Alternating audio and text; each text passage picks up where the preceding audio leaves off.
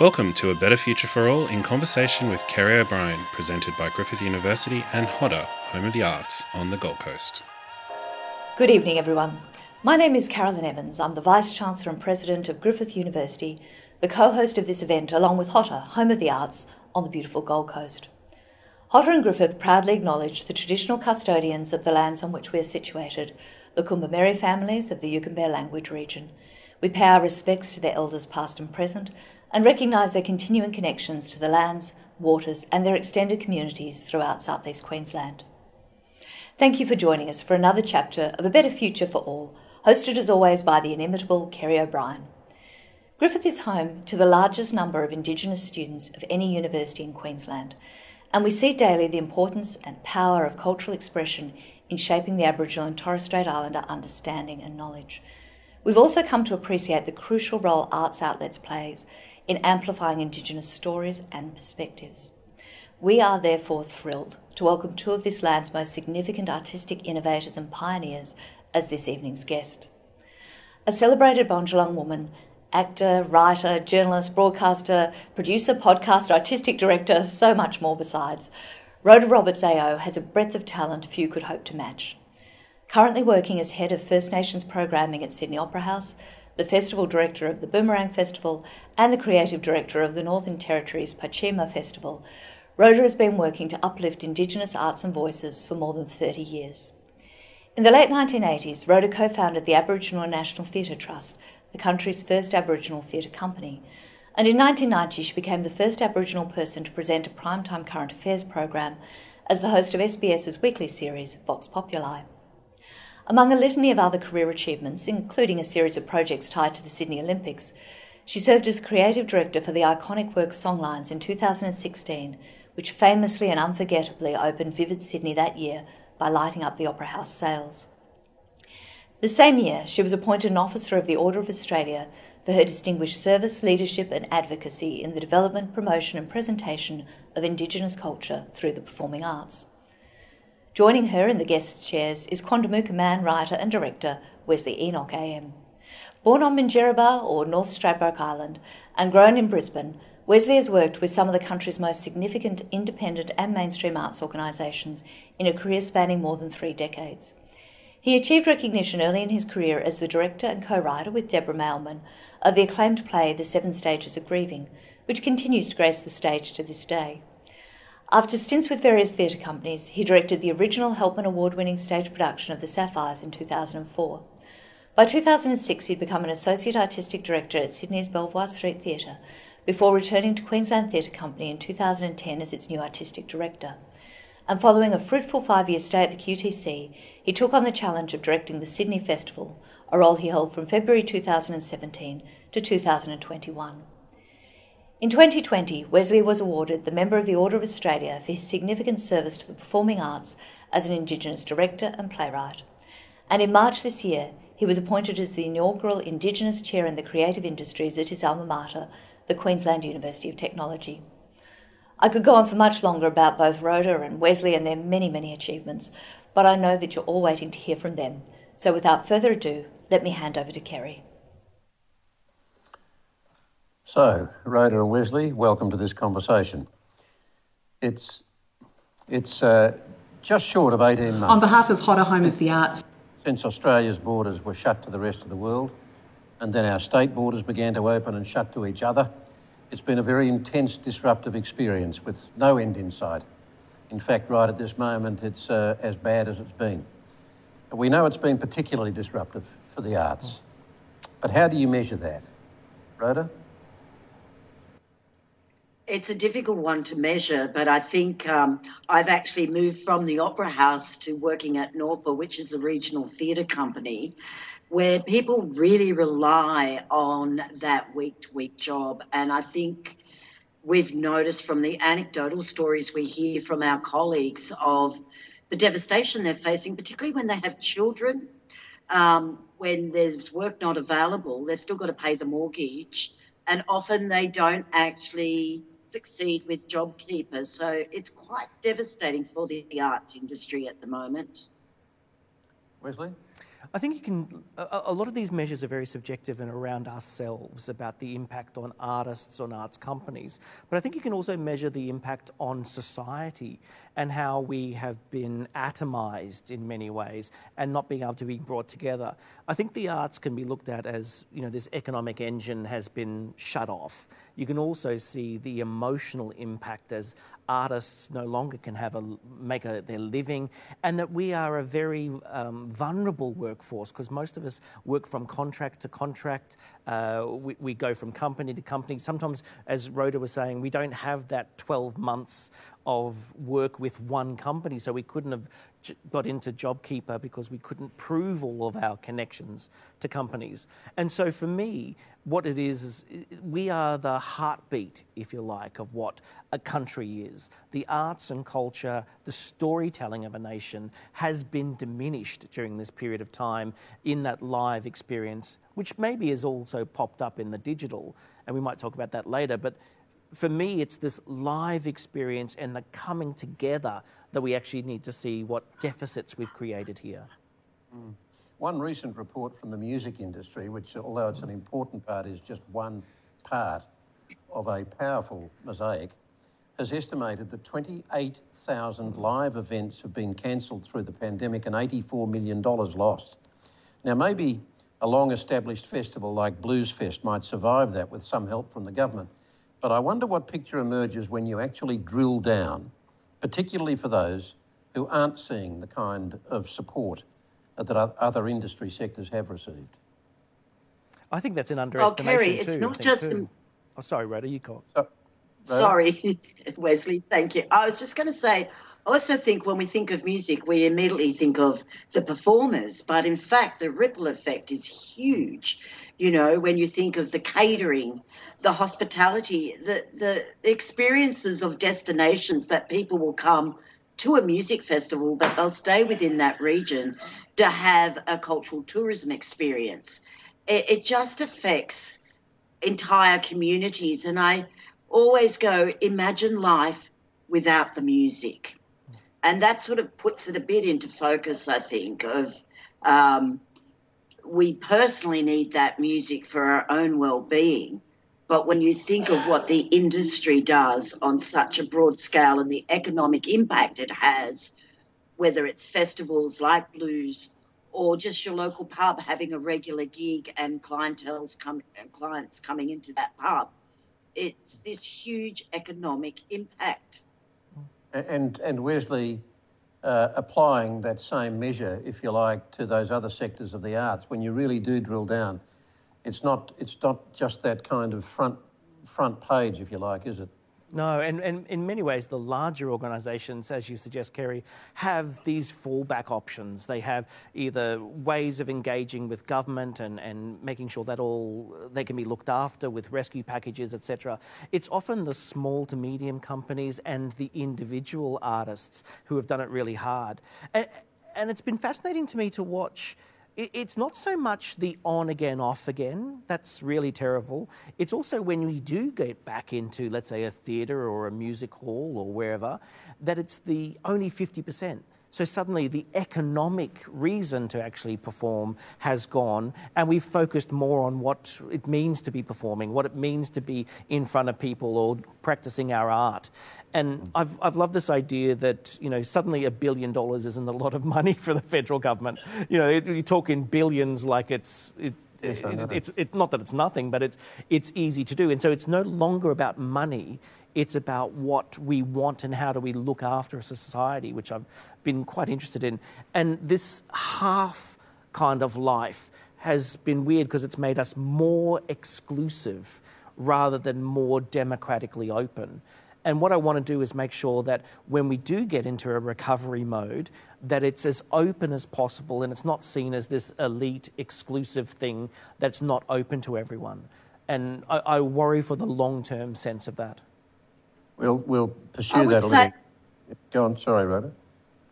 Oh, no, sorry, I was just going to say, Wes, I would say, though, that through technology, we've had this opportunity of outreach, specifically to areas where they might not have got content prior to COVID. So it does have a silver lining in some aspects. Agreed.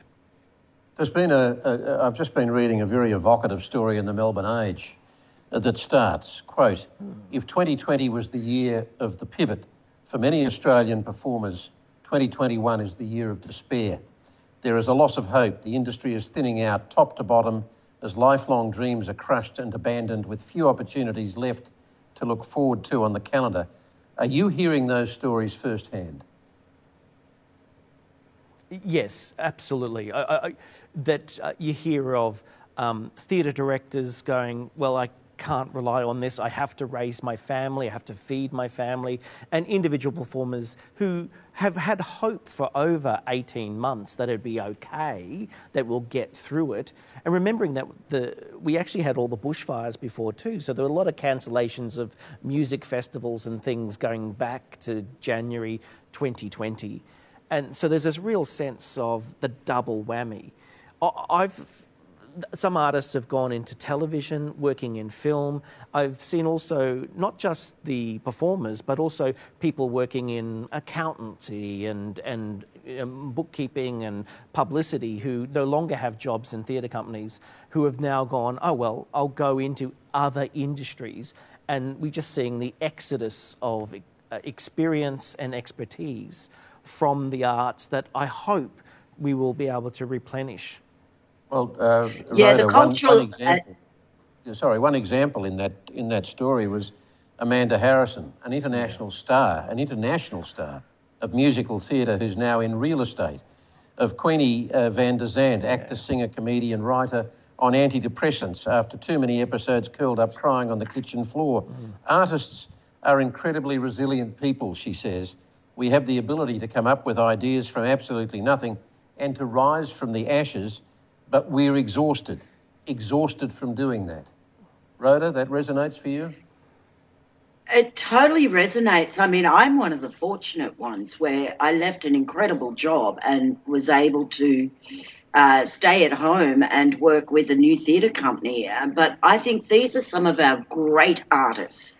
But not only are they working in the arts, but their partners also working in the arts at really high levels in musicals, and to lose that income, not just one member of the household, but two incomes, would be devastating. And my fear is, yes, people have to survive, and amazingly how many artists are so resilient and can adapt and are very multi-skilled, particularly women. We've always been multi-skilled. But my fear is, I hope that cultural amnesia doesn't have a spread across this country. We need to get back to regaining our artists and their faith in the industry. You know, you can work in real estate, you might do really well. Why would you go back to an industry that still is very low paid compared to a lot of other corporate opportunities? And we can't lose our artists. Our artists are the people who give us depth. Our artists tell the truth-telling. Our artists give an escape when we all need to escape, and we see it throughout history. It has been the artists and the paintings and, you know, philosophers referring to the effect can't be described in words, what art and culture actually brings to a society. And that's part of the problem, in a sense, because it's so hard to be measured. And you know, to keep throwing up a few examples, the great Australian cabaret star Paul Capsis, not only is he struggling, but even his agent has left the industry. The young Indigenous musician and opera singer, Jess Hitchcock, on her bad days, she says, crying all day. Her emotional coping strategies include moving furniture around the rooms. So we're not just talking about struggling young artists, we're talking about the big names as well, often, across all of these arts platforms. Now, I don't know how you begin to measure the loss in human terms across all of those categories, nor the loss in our own cultural lives that you're talking about. I don't know how you measure that. Agreed. I don't know how you measure it. Maybe it's something that will go in 20 years from now. We'll say, where are the masterpieces? Where are the amazing pieces of art? Where are they? Well, we lost all those artists in 2020, 2021, so that's where they went. I mean, I think when you see an artist like Paul Capsis, who has had for decades a really amazing career and has been working across the globe, and suddenly you see his career just kind of fall over. That's really kind of heartbreaking. And we're talking about artists at the moment, but in many ways, the artistic community is a microcosm for the whole nation. The kind of heartbreak and disappointment in the world that artists are feeling. We are the canaries down the coal mine, and lots of things that are changing for artists are going to come or are happening in our society, and artists are playing it out. But I also think that, for many of our community of artists and creative industries, and they're family-based businesses often as well. It's one or two generations within the family who continue to work across this industry. So you're seeing that layered as well. But I think we are an incredible bunch, and I do think that people have put their minds. I think when we come back to the gathering, to looking in the theatre, to seeing the film, it might be slightly different and a different experience. And so I think we're challenged, but we're still being creative. But we have to be aware that people need to be nurtured. And I think for many artists, it must feel like I can't even find the words when you can turn on your television and see a football match with 50,000 people sitting in an audience, and yet we can't, in a small venue, do the appropriate and safety of our artists and our audiences, and yet we have to close the curtain. That was actually a question I was going to put to you anyway, because it must feel bizarre to make that comparison between the 50 that the politicians were actually able to make it work for the football clubs, that you could have all of those people sitting in the stands, but not only do you have empty concert halls, but orchestras can't even go onto the stage and play because they can't find enough space to socially distance. Well, even in Melbourne at the moment, you can't even rehearse. You can't even kind of create a bubble to rehearse in. There's all these kind of complications. And I love that the idea that they think that arts audiences are so rowdy and so boisterous that they can't gather because it's unsafe. You go, oh, well, I'd love it for that. But they're very respectful. They sit in their seats with masks on and don't get up and cheer or yell. And so there's this interesting kind of dichotomy between what sports has been able to achieve and what arts hasn't. And one of the things I was talking to people recently about Peter V'landys and his management style and his ability to really... Rugby league. Rugby league, so yeah, he's the chair of the National Rugby League, and able to crash through and demand political leaders to hear him, and he's gone off almost in the cult of the individual in the way he's banged through, whereas the arts have done it in a very collaborative, collective manner, that it's been collective negotiation a lot as we work together, both commercial sectors and the funded sector to go forward. And the exception here is like film and television have been able to stay in production because, again, they've been able to crash through as individuals to push things. And it's interesting, this kind of process of decision-making. Individuals slamming a table are getting heard, and the kind of more considered thoughts have been put aside. I mean, remembering that the arts were the first to close down, and we closed down voluntarily because we didn't think it was safe for people in the early days of the pandemic. And so there's this real shift and change of what are we valuing as a society and how are we going forward. So how does the arts sector go about recovering from this? And it's in one sense a premature question because you're still struggling to beg for the dollars to basically underpin the existence of all of these artists and the other employees of the industry as we speak. But at the same time, you must be thinking now, and other leaders in your industry must be thinking now of how you do come out of this. How do you rise from the ashes? Rhoda? Well, I would suggest that we need to get people and build resources. We need to get people back to the venues, but maybe the venue isn't the first answer. And I would say it's all about placemaking in a way. And actually, for myself as a Widgeable woman, I see great opportunities in cultural tourism. If we give people experiences of the land they're on and the stories about that, and they come and see us, and then we can take them into the theatre to see the stories, to gather, to celebrate the exhibitions. Perhaps we organise things where you come and meet the artist while he's painting the work, and then you come to the exhibition, because I think there could be a little bit of a fear of the unknown from audiences of how quickly do they come back into venues, and is that a fear of gathering again? So perhaps looking at the placemaking of the site around and the country and the region that you're in, and tell those stories, you know, with cultural tourism walks, for example. Maybe that's a way we can move ahead. Is it and keep people employed.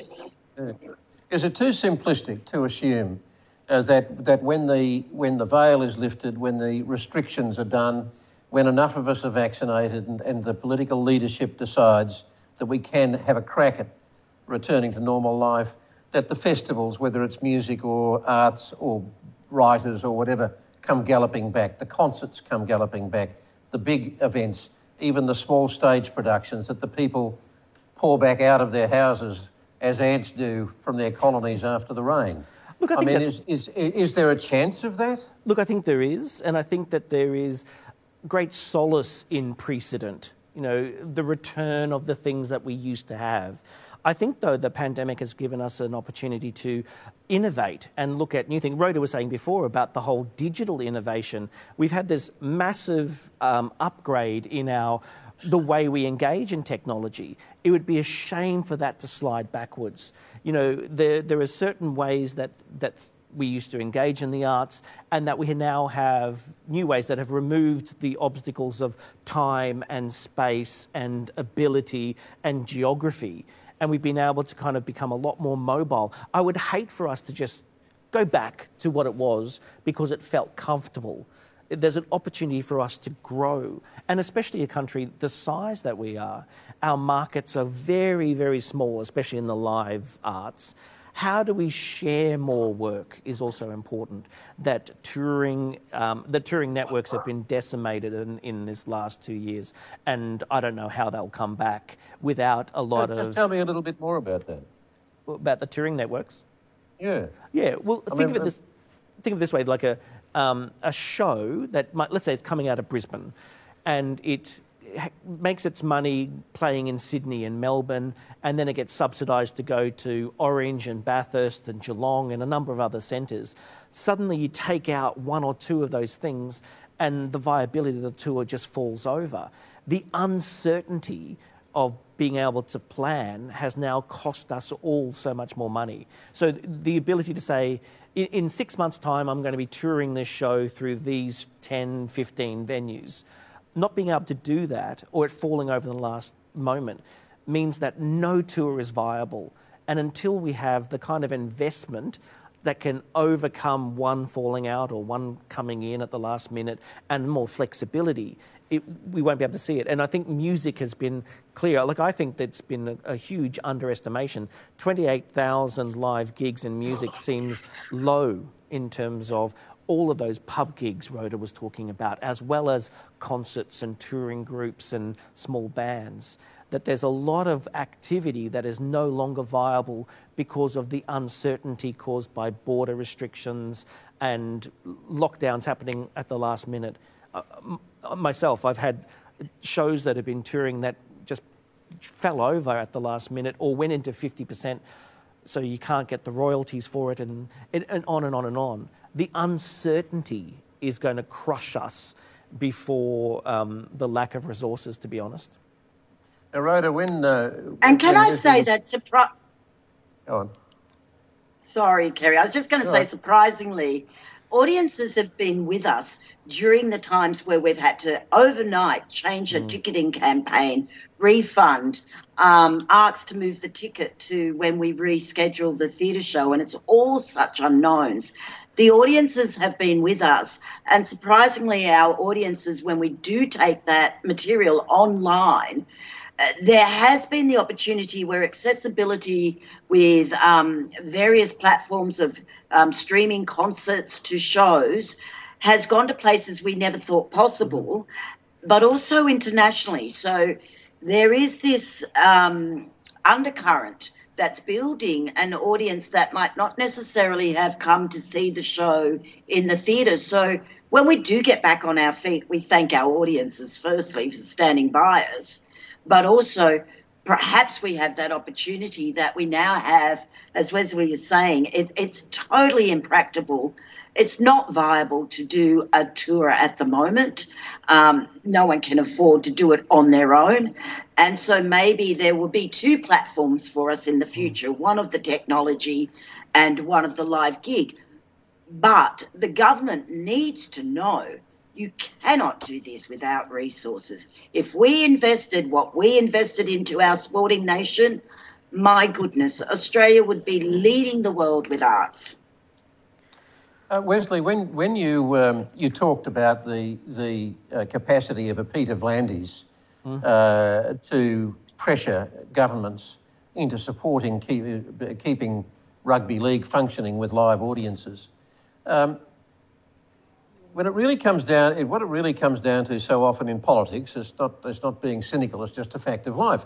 Politicians are much more likely to respond to a particular lobby group if that lobby group can wield influence or muscle. And the muscle that Peter V'landys undoubtedly would have wielded was the public support for rugby league, or it might have been someone else's support for AFL. So it's not necessarily, if you had gone in there waving your arms about in the way you say figuratively Peter V'landys has done, they're not necessarily going to say, oh, okay, Wesley, yes, well, we'll give you what you need, because the arts community does not have that impact, does it? I mean, your public support is not so measurable and not so obvious as it is with sport. I'm going to pick you up on this, Kerry, because, you know, more people go to museums and art galleries than go to sporting events, but they're not demonstrative about their support for the arts. It's like anything, because it's very subjective versus the objective measures of success in sport. You know, someone runs fast, someone kicks goals, someone wins, someone loses. In the arts, it's not as clear as that. And so that subjectivity creates, if you like, a lack of visibility for what the support for the audience from the audiences are. So me, isn't it a case that you've got to mobilise your audiences? Agreed. If they are the Agreed. ones. It's more them that are going to reach the politicians, isn't it? I mean, how many times have you tried to explain this to a politician and failed? Yeah, well, it's too many times. But it's interesting. We shifted our arguments in the 80s about this around us as an economic engine, rather than, as Julian Merrick talks about, this idea of intrinsic values, measures of what a good society is. And we've become this argument for economics, for heads in beds and bums on seats, rather than the idea of what can the arts and cultural expression really mean. And I think that we are our own worst enemies, because we don't value ourselves half the time in a society, because we go, oh, well, you know, sometimes I'm good or I'm not good, or I don't quite know. And we do have to kind of be very verbose about how we punch above our weight when it comes, using a sporting metaphor, when it comes to the arts. This notion of we need to say it's important in the way that sport is important for society. I'm not going to talk it down, but I'm going to say arts and culture are just as important. And it's this subjectivity that becomes problematic, because government, I think, has become less tolerant of disagreement. And the arts are full of disagreement. People love something, hate something, want to see it shut down, want to disagree publicly about how good this is or whatever. And governments are very unnerved by the very nature of the arts, which is to question society and say society can be better, and let's engage in big dramatic ideas through our music, through our visual arts. And every Prime Minister, every politician is scared of the disagreement and the divisive nature that art can sometimes bring about.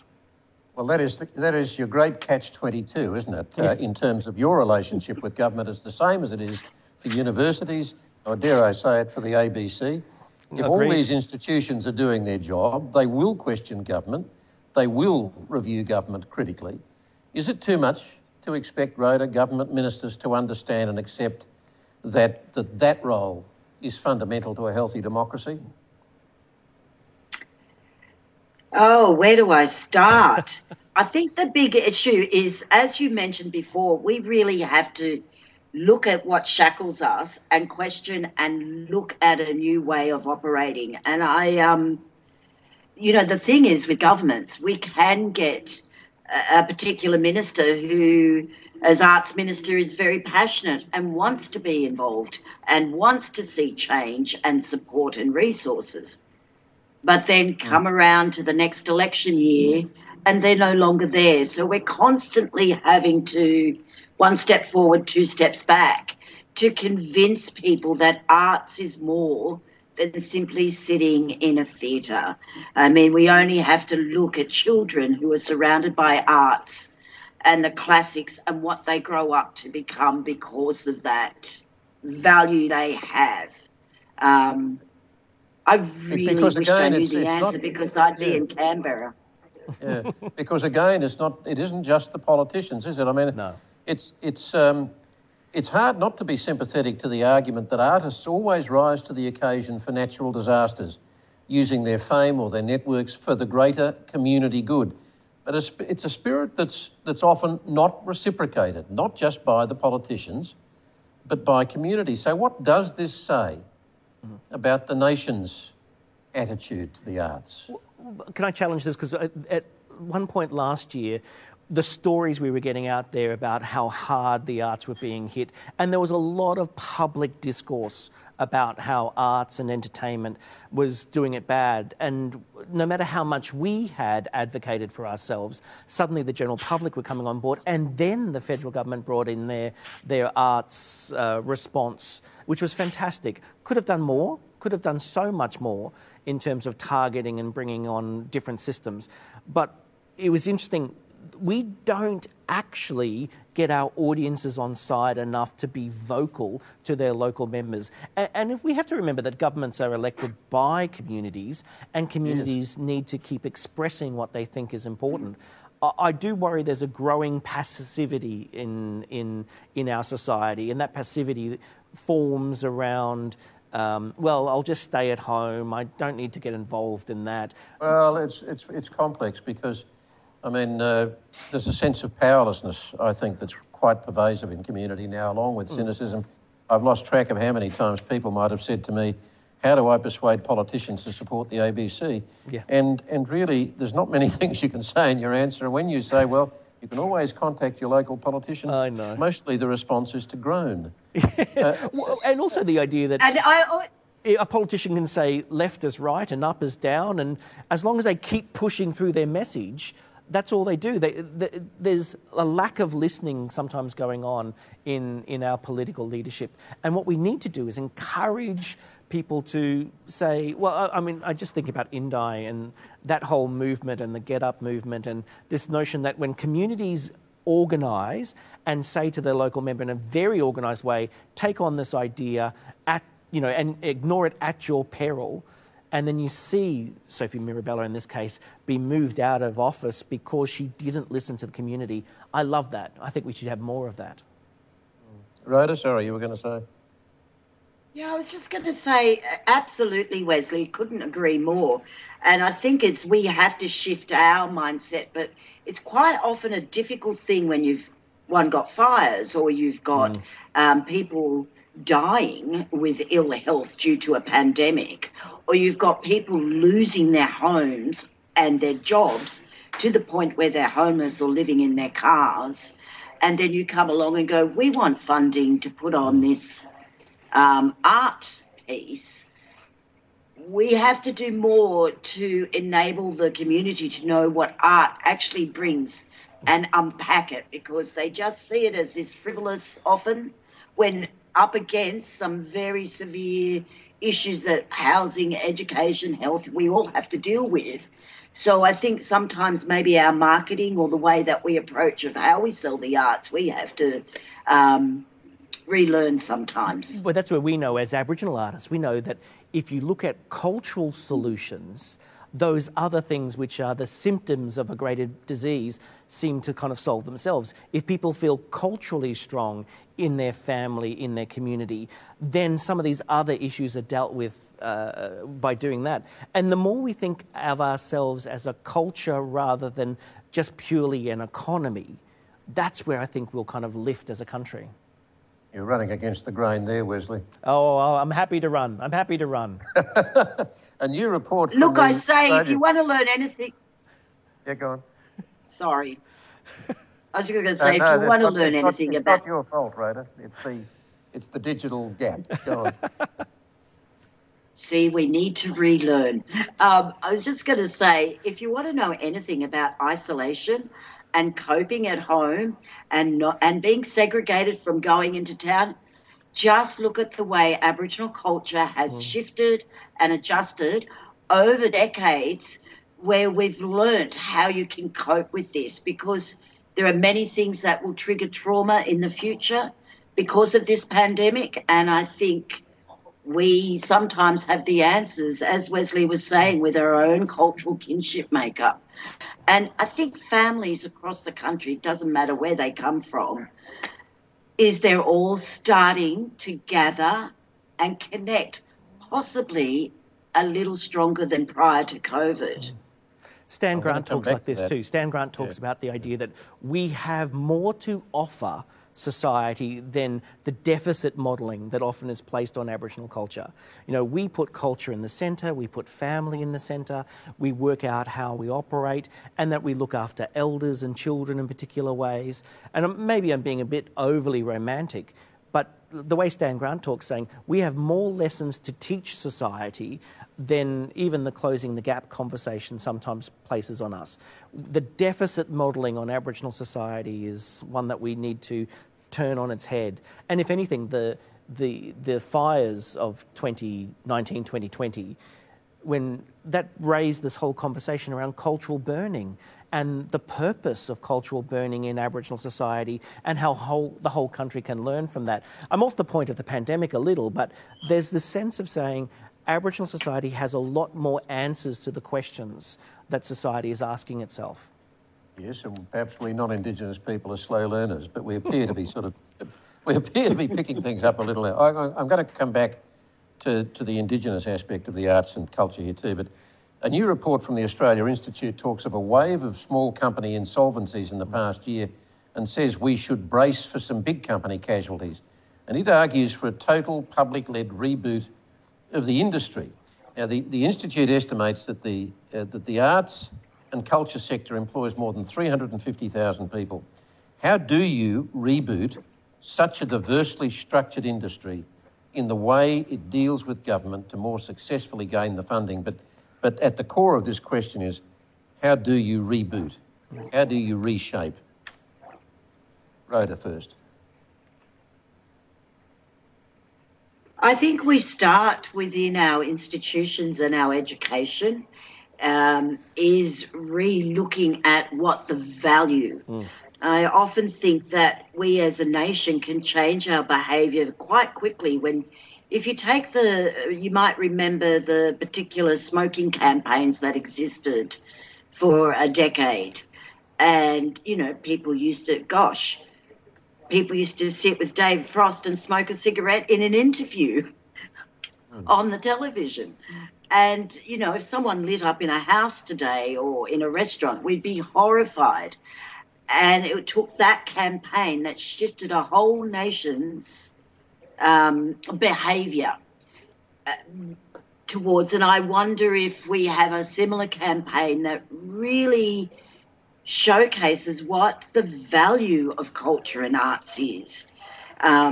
Because I don't think it's ever been really framed in the consciousness, the psychological, the physical, whatever it is.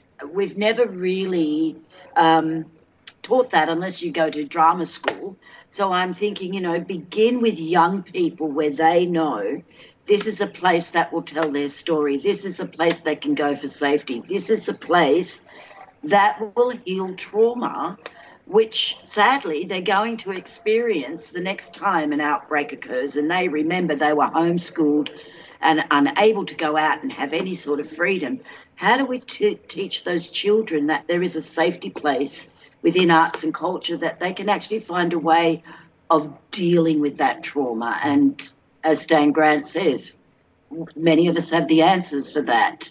So, yeah, perhaps beginning with an education campaign and just really specifically valuing what we bring. It's as valuable as sports. When you ask the question, and we've heard it on a lot of our talkbacks, when people talked about the push for football, the big question that came out from some of the fans was that it would reduce the level of domestic violence.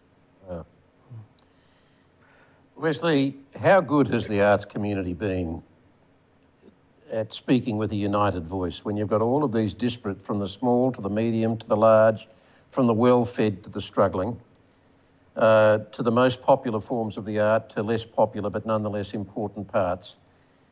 Is that part of what has to be rebooted, the way the arts community restructures its voice? Yeah, taking Rhoda's point on this too, it's not just the value of the art, but the values that we hold.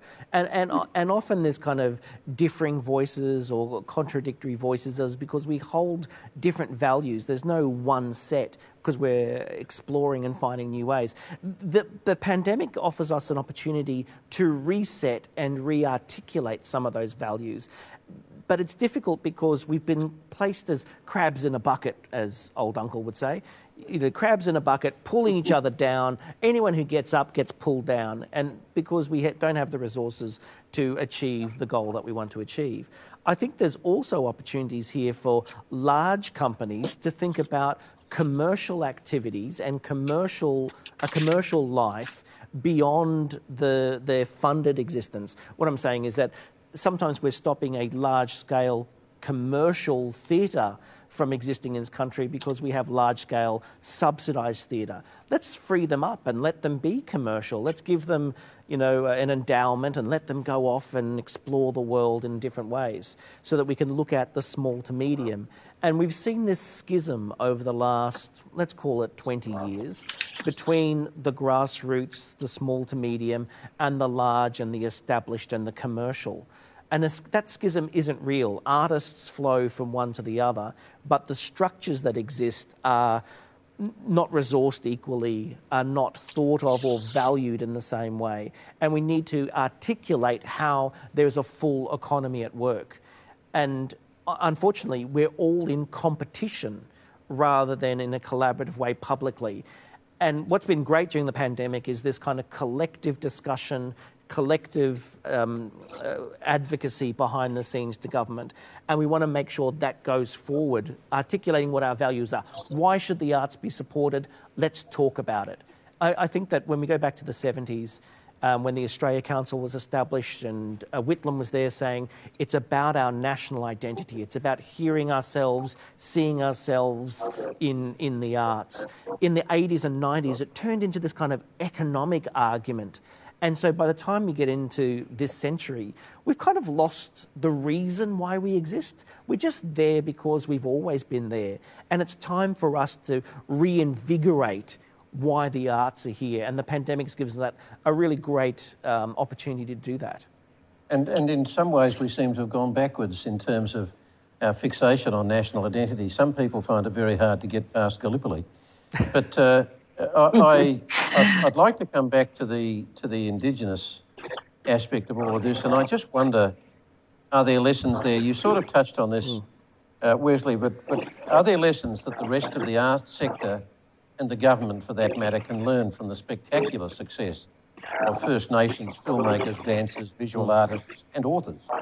I think the thing is, have a purpose, have a reason to speak, and also have this idea of being unique. I think that when we look internationally at the moment, First Nations filmmakers in particular are out there doing extraordinary work, being recognised for being the voice to the nation. And it's an extraordinary thing that First Nations people, my non-Indigenous counterparts, I go, why do you get up and do what you do? It can't just be about the exploration of the form. It must be because you want to tell a story. You want to kind of make the world a different place, change the world. It's a bit utopic, but this idea of going to tell a story that shifts society or brings society together. And often they'll say, oh no, but I just love the theatre. And that's not enough.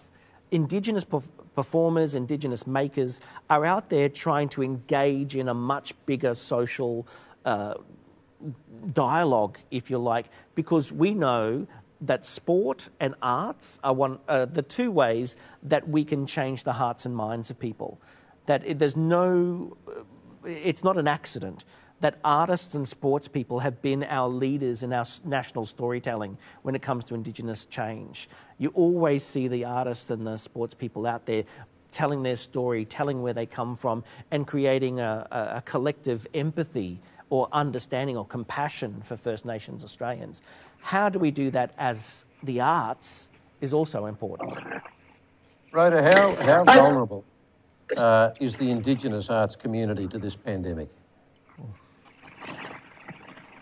Well, again, I think it varies depending on what art form, and I do know that it has given a space and a drive for many of our, particularly a lot of our academics and young writers.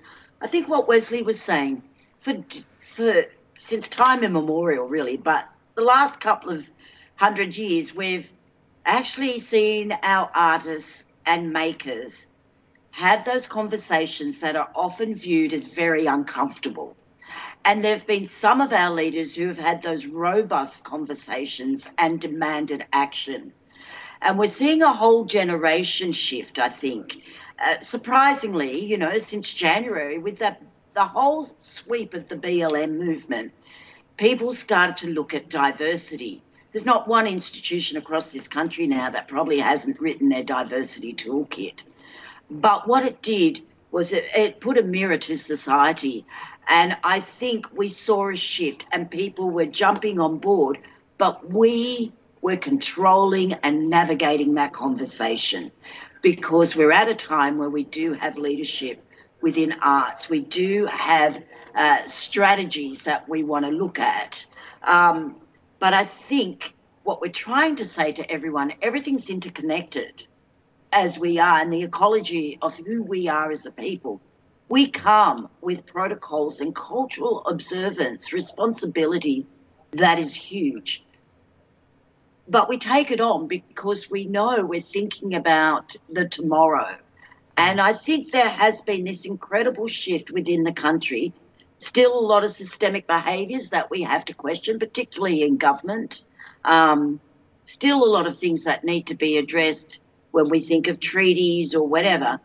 But it is time for the truth-telling. And if anything's exciting to come out of this pandemic, I think that we as a nation have actually moved forward a little bit on that dialogue and questioned our behaviour, particularly in institutions. And I just really hope it continues. As a little side note, I know that there was a lot of conversation around 2020 and the 250th anniversary of the Cook journey. And lots of people were saying, that would be a great moment for us to talk about treaty and sovereignty and move the discussion on about the colonial history, etc. But we missed that because of the pandemic. But the reasons to have that conversation are still there. Make sure we come back to it. No, I think it's gone. I don't know about that. But I just want to ask you both because, and it's a big question, and I want you to try and do it briefly if you can. I just want to hear how each of you was introduced to the arts and the expression of culture, and how it changed your lives.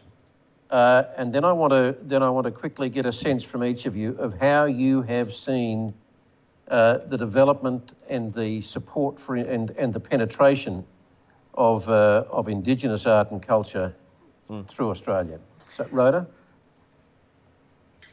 Gosh, I was allowed to stay up to watch the ABC, and a young actress called Justine Saunders was on the screen. Whenever a black fella came on the screen, we were allowed to watch the TV, black and white. and she was in Pig in a Poke. And it was on at 8:30 or something, and we were allowed to watch it because there was this incredible young actress, and she was playing a secretary. She wasn't playing an Aboriginal secretary. She was just playing a secretary. And I knew then that perhaps writing these stories could change people's opinions of what they thought of us. And so very encouraged, of course, by my parents, but they wanted me to do something more sensible, like go nursing, which I did. I think from those early days of watching that, but when I think back to, we've just discovered through our National Film and Sound Archives in the last few days that Bill Onus, this incredible man, was actually making documentaries that they've found in the 1940s about our people. And so he was possibly our first filmmaker. But sometimes this history gets, uncovered. And it reminds me a little bit of the way what we face in the arts, and I think what my passion has always been. I come from a generation where we watched our parents told they were outlawed to speak language, to do their dance, although they did it in secret. They told us the stories. The language continued. I'm a Bundjalung woman. We've never lost our language. We lost elements of things, but they've just been sleeping. And as the old people say, they come at a time when you're listening. And seeing that Bill Onus film, I was reminded of going, we wouldn't have heard this a while back, but now we're listening and going, how incredible. In the 1940s, he was working on some of Australia's greatest film exports. And our film industry shows us that we can tell the true stories, we can tell the universal stories, and the human issues that affect all of us show more people that we are like them, same, but different. And this fear of who we are, the arts can challenge that. They can switch people's opinions. I just think, though, that it has a two-pronged approach for me. Is the arts enables us to tell stories, it enables us to entertain, have fun, nothing like music, but also it enables us to continue the cultural obligations. We don't want to be the generation that loses an element of a story that's been told for thousands and thousands of years. And in that story is the knowledge of how we'll burn country or how we'll find water. And I'm really excited about the future because I can see so much online about knowledge systems that are told through the arts. I think our artists are extraordinary. Most of our old people who are knowledge holders, they tell those stories for nothing. They don't get paid for it. We just have such a rich, ancient, amazing culture with the first instrument in the world, and in this country it's not considered a classic. Well, it is, and I think the arts enables that shift. And if we look at what we have now with Bangara, with Bamali Arts Co-op, with so many things, NITV, who would have thought, Koori Mao, our own newspaper, our own television companies, and it really was an enormous breadth of pioneers and writers, as Wesley would know, like Udjuru Noonuckle, and just so many people that pioneered and went before us. And I think what Wesley's done in the face of festivals, and you're so articulate, Wesley. If only I could be like that. But you're not doing too bad. You're doing all right. You're doing all right. You're doing it so well that I'm going to have to interrupt you. Yes, do. Wesley, your turn. Look, the story is... Wesley, your story with the arts really, I think, began in working-class Logan in Brisbane. Yeah. So what was it and how did that change? I was Woodridge, Wesley from Woodridge. And and this idea that I was a very troubled young man, very violent young man, and the arts were actually a form of expression. In many ways, I was on a destructive path, and the arts created a world where I could be constructive about my narrative and how I was in the world, how I could imply myself on the public storytelling. You know, I would do dances with my uncles and I'd do all that stuff and tell stories, but in fact I found this conflict between society and my lived home experience. And the arts provided this way of me imposing myself on the public storytelling. And if I look back and I think about the intergenerational markers, the 67 referendum brought about this notion of, well, self-determination under Whitlam in particular, and that housing co-ops and legal services and health services went hand in hand with black theatre in Sydney, and that telling our story was just as important as the health and education and housing of our people. And then you jump forward, the next generation came about, came with the whole thing around 88 to 93, that 5-year period. Most of the Indigenous arts organisations we see now were birthed at that time when we were introspective and thinking about ourselves as a nation and needing an Indigenous voice to step up to help us understand our full history. Then you jump again to the Sydney Olympics, and Rhoda Roberts, you know, she's the unsung hero of the Sydney Olympics and the opening ceremony and the Dreaming Festival. And Stephen Page. But, you know, own your role in this, Rhoda, which was extraordinary. And again, we imposed ourselves on the public storytelling, and people came in droves and understood us in a different way. And the next generation, what are we going to do now, 20 years on from the Olympics? What is it that galvanises us? And it's interesting, in film and on screen, we're seeing the investment from the 80s and 90s really paying off in terms of where we have, maybe for the first time in history, a full cohort from young teenagers and people studying at high school all the way through to elders like, Uncle Jack, Charles, this, someone close to 80, and you're starting to see this full cohort of active professionals in the arts. And that's because we've seen these markers and we've seen a thirst and hunger in society to understand what it means to be living in this country. And so I'm interested in seeing what the next marker is, if you like. Okay, and I'm going to come back to that too in the time we've got left. But very briefly, I want to take you back to the 90s, I think it was 94, 95, when you wrote The 7 Stages of Grieving with Deborah Mailman, which must have been very confronting for non-Indigenous audiences. It would be even now.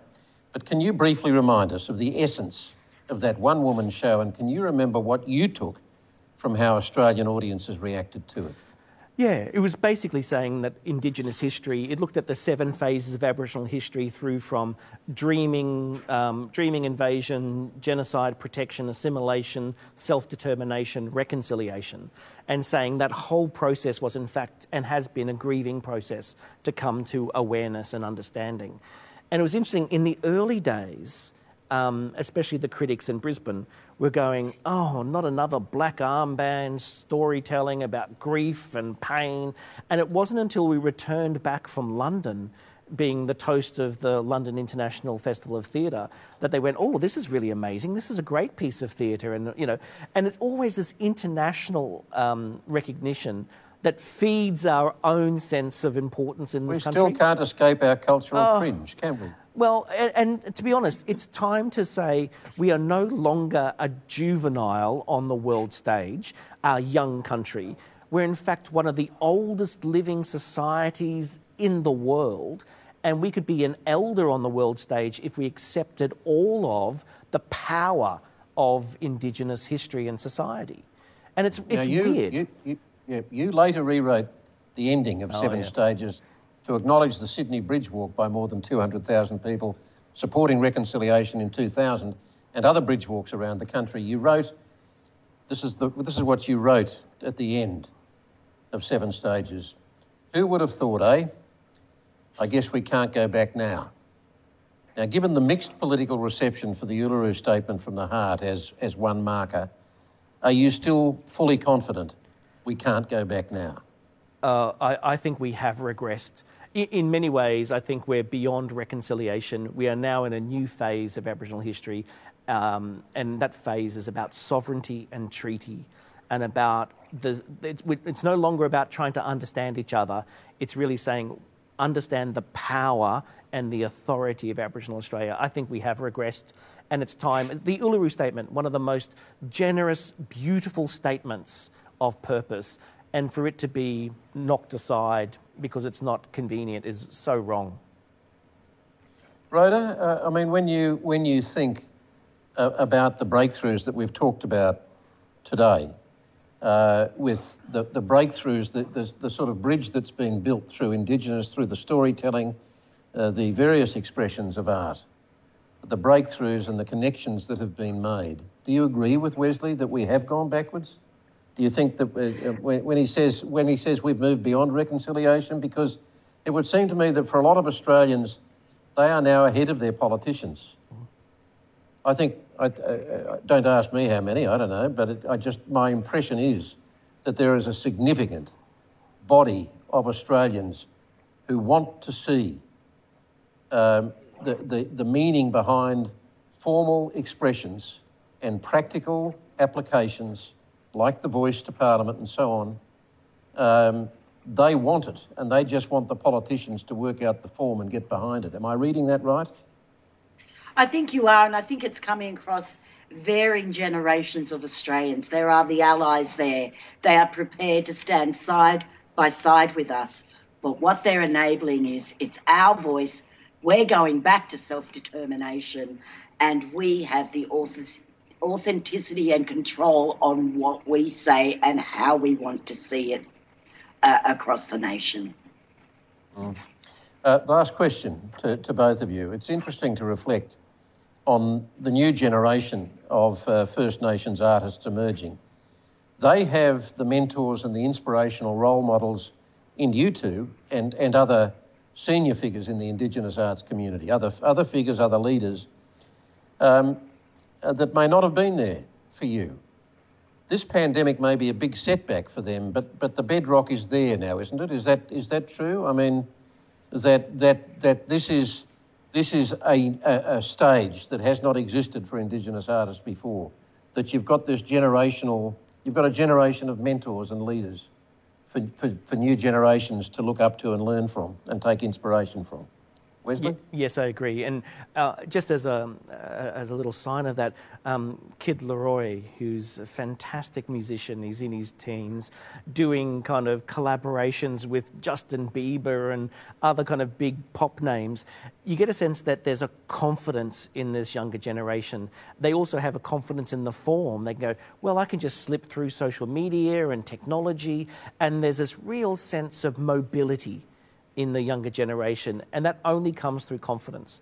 And as you're saying, you look at the role models and the people who have gone before us and the ability to lift up this young generation. And I take my hat off to all the universities who are doing amazing work in lifting up the next generation, because when they have the tools, they just go gangbusters and prove that their quality of creativity and their imagination is going to actually mark the future as different. They're not going to look at the past and say, I'm a prisoner of it. They're going to say, I'm going to create the world that makes me feel like I'm in the centre of it. Rhoda?